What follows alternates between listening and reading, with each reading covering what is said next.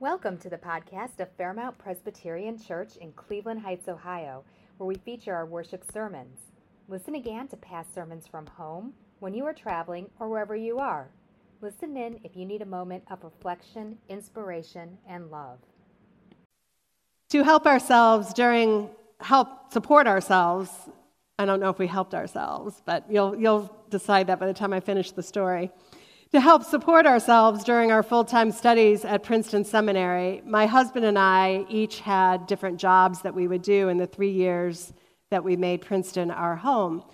And those were, various interesting jobs. They were also very different between us. My favorite one was being a hostess in a fancy French restaurant in Princeton. I don't know if it's still there, but I thought that was super fun. His favorite was working on a farm. And as I said, that explains a lot about the differences between us and the things that we like to do. Back then, Princeton still had a few farms near town. And one of them made a practice of hiring a new seminary student every few years. This was such a great accompaniment to studying for a life in ministry that in the last few years, Princeton Theological Seminary has launched a certificate program that is called Farminary. And I wish it would have been there when we were there. I wouldn't have done it, but Tom might have. And it's a combination of farm and seminary.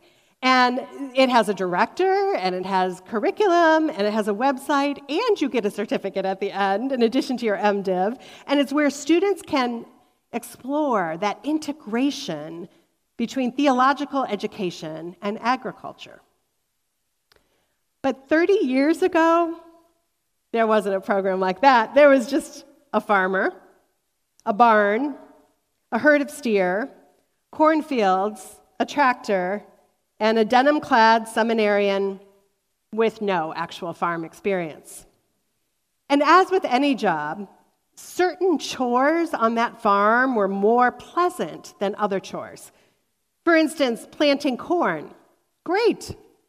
Making bulls into steer, not so fun for Tom, or obviously the steer. What Tom remembers most fondly are the reliable rhythms of the harvest. That you planted the corn in the spring, that it was fertilized by summer manure, that the corn was harvested in the fall, and that the cattle fed off the corn in the winter. And all of that led inevitably to, you guessed it, more manure, more fertilizer, big cycle, and so on. So the first time Tom prepared to fertilize the fields, he shoveled all that manure onto a truck, one of those trucks with a conveyor belt. It must have taken a long time. And he hitched up a tractor, which he'd never driven before, and he drove about 10 miles an hour down the road a few miles to the cornfields to fertilize them. It was a really slow pace on a regular road. If you've never been to Princeton, it's a pretty fast-paced place. Like, people have places to go, you know what I mean? And he was going slow. So he wasn't surprised to hear all this honking behind him. But then he noticed that the very nice cars passing him all had brown splats on their windshields, and they were greeting him with just one finger. It turns out that he had accidentally flipped the switch for the truck's conveyor belt before driving it, which meant the manure was literally flying up and off the truck and onto the really nice cars. From the earliest times, the earth's harvest has been received with gladness and celebration, though hopefully not quite as much mess. Observance of the feast of the harvest and the feast of ingathering were commanded in the Old Testament book of Exodus, and they were celebrated with the offering of the first loaves made from the new grain offered on the altar. The keeping of these feasts was not a dreary duty which was done to follow the law of Moses, although it did do that, but it was a celebration, a festive time linked with a robust gratitude in all the ways that God provides. In Deuteronomy 26, another Old Testament book, where much of the law of Moses related to the festival is recorded, the Lord's people are given very specific instructions. When they come into the land, when they settle there, they are to take the first fruits of the harvest, a tithe, put them in a basket, and go to the place the Lord will choose as a dwelling for the Lord's name. Then they are instructed to approach, quote, whatever priest was in office at the time, with their offering. This was not, as you can tell by the description, an offering to a particular priest or because of a particular priest. Neither was it an offering to a building because that didn't exist yet. This was an offering to God. It was a thank offering. When the priest took the basket and set it down before the altar of the Lord, the person bringing the offering was to say these words: "A wandering Aramean was my ancestor. He went down into Egypt and lived there as an alien, few in number, and there he became great and mighty and populous." And then the person was to go on to list all the hardships overcome, the challenges they faced, and the constant faithfulness of God. Then it was commanded, "You shall celebrate with all the bounty the Lord your God has given to you and to your house." And the celebration included the sacred portion given to the Levitical priests, the resident aliens, the orphans, and the widows. In the Bible, the harvest is always connected with gratitude to God and sharing with one's neighbors, especially the most vulnerable. Later in Israel's history, King David built a house for the Lord with the hard work and the offerings of the people and God's grace, and many of the Psalms reflect the pilgrimage songs that they sung as the worshipers approached Jerusalem to make their offering.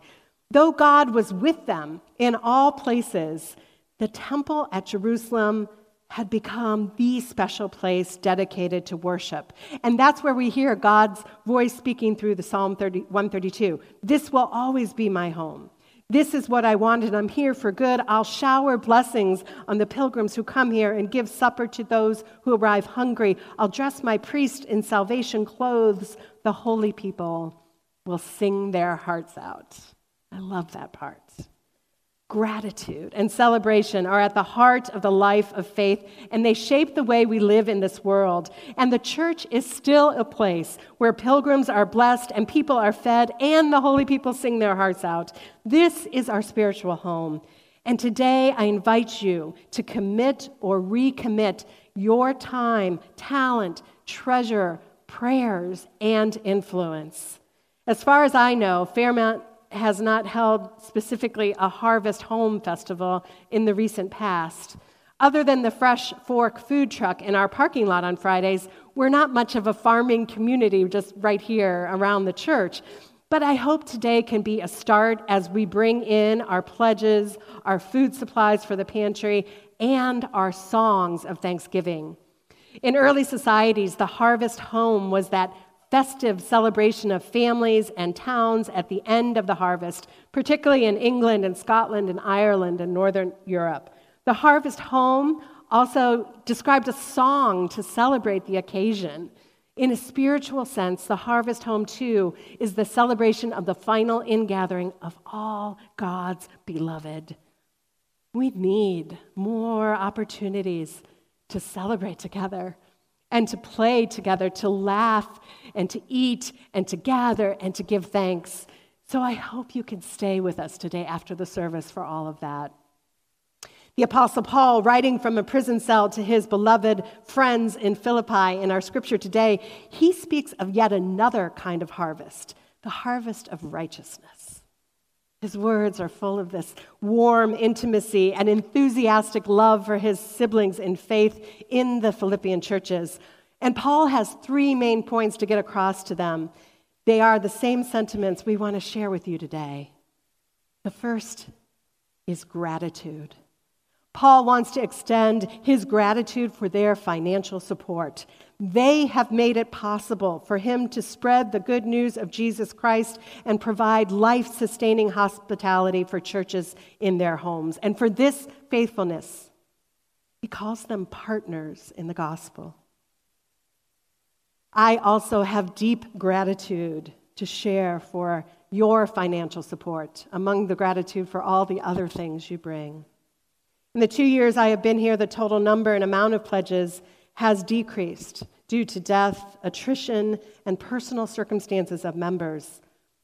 But the percentage of pledges fulfilled and unpledged giving has been overwhelmingly positive, even in pandemic, even with an interim pastor. And I take that as a sign of your strength and your resilience and your commitment to this house of God. In addition, there have been extra gifts for special projects, all the things you see happening around the church today as we take care of this old building so we can continue to use it as an asset for ministry and mission. And on top of all that, the regular giving to the operating fund, the special projects, the investment funds, begun by those who have gone before us, have borne much fruit. We've told you how this year Serve Council and Session took extra income out of the endowment to make $120,000 in special gifts to Americans Making Immigrants Safe, to Northeast Ohio Coalition for the Homeless, to the Cleveland Heights University Heights School Foundation, to the Greater Cleveland Food Bank, and $50,000 to longtime partner Lutheran Metropolitan Ministry for Breaking New Ground, an innovative rental model which includes purchase and renovation of up to 20 homes in the St. Clair Superior neighborhood. Families exiting homelessness will be eligible for them with affordable rents and connections to support services. Between that initial donation and matching funds from the congregation, Fairmount will eventually fund the cost of one home. For all the things, the operating fund you give with your pledges and extra gifts year after year after year, for the special gifts for the building, for projects we have going on now, including this lighting situation that has to be addressed, for the mission projects that we put before you and you respond with faithfulness and gratitude. For all of that, I say with all sincerity, I thank my God every time I remember you, constantly praying with joy in every one of my prayers for all of you because of your sharing in the gospel from the first day until now. Secondly, Paul's convinced that the one who started a good work among you will bring it to completion by the day of Jesus Christ. When I was a child in my family home, my mom had put on a mirror a poster from one of the Bible bookstores back in the day, and this poster had this verse from Philippians on it and a picture of a kitty hanging by her paws on a bar. And the poster said, "Be patient, God isn't finished with you yet." I never forgot that poster, and I never forget this scripture. Like the under construction signs all around the church these days, the best work is yet to come because God is not finished with any of us yet. Paul knew through his own hardships, including imprisonment and persecution, that God wasn't finished with him. And that's because the Holy Spirit of God is no one-time visitor, but a permanent guest. And no matter what our age, if the Spirit of God is at work in us bearing fruit, we are gradually growing into the likeness of Jesus Christ as individuals, as a community of faith. Perseverance in the habits of worship and prayer and generosity and service are the foundation for continued growth. We just keep on keeping on. Reinhold Niebuhr once said, "Nothing that is worth doing can be achieved in our lifetime. Therefore, we must be saved by hope. Nothing which is true or beautiful or good makes complete sense in any immediate context of history. Therefore, we must be saved by faith. Nothing we do, however virtuous, can be accomplished alone. Therefore, we must be saved by love, and no virtuous act is quite as virtuous from the standpoint of our friend or foe as it is from our standpoint. Therefore, we must be saved by the final form of love, which is forgiveness. God is not done with us yet." Ultimately, Paul's most fervent prayer for his people that he loves so much is that their love would overflow, not just be enough, that their love would overflow into a harvest of righteousness. His prayer is that their love might even begin to heal their divisions. His prayer is that there would be a purifying power in unconditional love. So Paul asks God for more love that produces more knowledge, that produces a clearer sense of what is truly important and what matters. And that is divine love that ultimately purifies us. It is love practiced in community. And as we practice that kind of overflowing love and pray to the Lord of the harvest, we are mindful that not everybody's table is overflowing with abundance. Drought caused by climate change and other factors devastates crops all over the world. Migrant laborers labor in our fields and sometimes lack basic medical care. Harvest time can be a vulnerable time for those who make their living off the crops. Just this week, I spoke to a Palestinian Christian living in Jerusalem and was sad to hear about recent violence during the olive harvest there. As observed by international organizations, that Palestinian villages are suffering destruction of farming equipment as well as the uprooting and burning of olive trees.